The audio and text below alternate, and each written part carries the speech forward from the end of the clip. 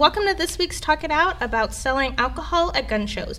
I'm Imani McGarrell, the opinions editor. With me, I have Hunter Larzalier, who says that it doesn't mix, and Jenna Coleman, who says it's not a hazard. Jenna, why don't you explain to us why you think it's not a hazard?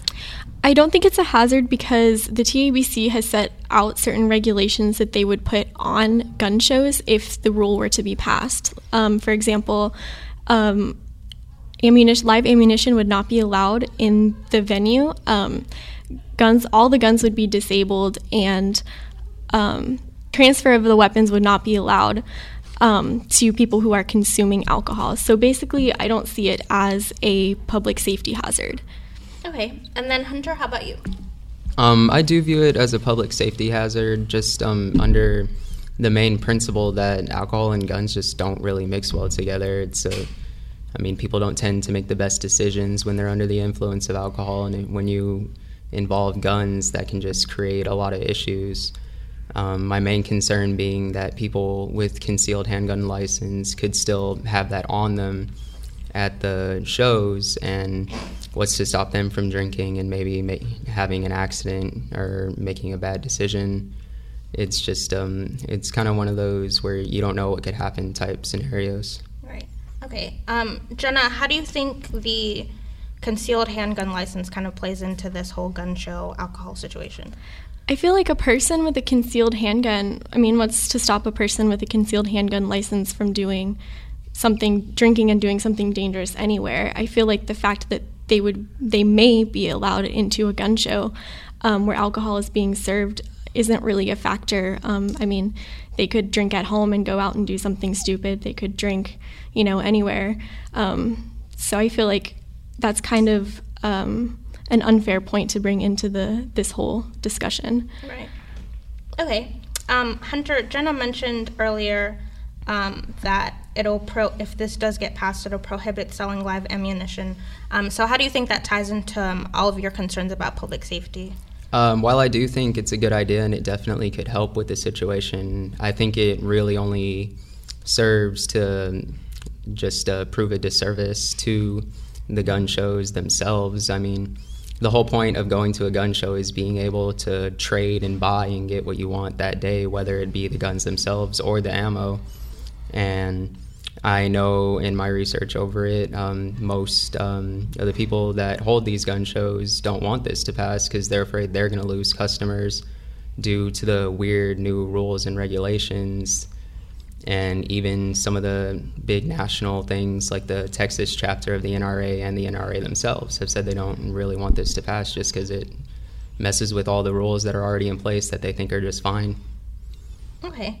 Jenny, you mentioned that the TABC is going to take into the account kind of the opinions of what people who are involved in this have to say. How do you think people, like Hunter mentioned, who run these gun shows, how do you think their opinions are kind of going to weigh on this decision?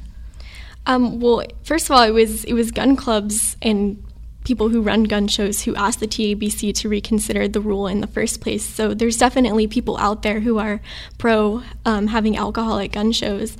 The TABC is looking for feedback from people. So, if the public feels like, and people who attend gun shows regularly feel like this is something that they don't want to pass, then the TABC is definitely going to take that into consideration, and they want people to give that feedback. But I feel like the people shouldn't decide based on it being a safety hazard, because I feel like that's not an issue, that the TABC would regulate things and the venues would be made safe enough that wouldn't be an issue. Okay.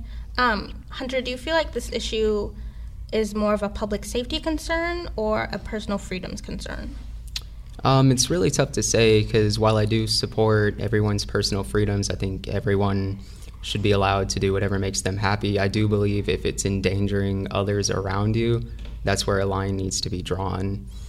To me, if you have a concealed handgun license, you took the proper steps, you have the proper precautions, but when you're inebriated and you don't quite have that same judgment that you would have as a sober person, it's just more dangerous. And why have that person be around tons of people and just an environment that is surrounded with other guns and stuff? Okay.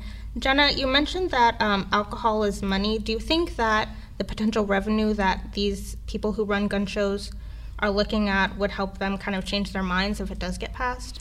Yeah, I think money definitely is a factor in this for people running gun shows and the venues that host the gun shows. I mean, alcohol brings money to lots of venues and events like roller derby, car shows, basically anything. So I think that that's definitely a factor. And I think that people who are pro having alcohol at gun shows, especially the gun clubs and all of that, are definitely thinking about that. Okay.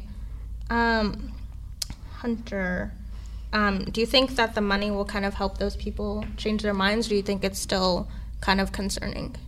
I think it's still really concerning just because with everything that it is, who's to say that they're going to spend less money actually buying the products there, which could end up either offsetting and having them losing money in terms of like the vendors there, or it could just be neither a profit nor a loss. It just really comes down to when you go to a gun show, you go to look at guns. You don't go to drink. You could go to a bar and do that. Right. Okay. Well, unfortunately, that is all the time we have for this week. I've been Imani McGarrell. With me, I have Hunter Larzerly, and Jenna Coleman. If any of you guys listening have any comments that you want to make, you can tweet us at University Star or leave us a comment at universitystar.com. See you guys next week.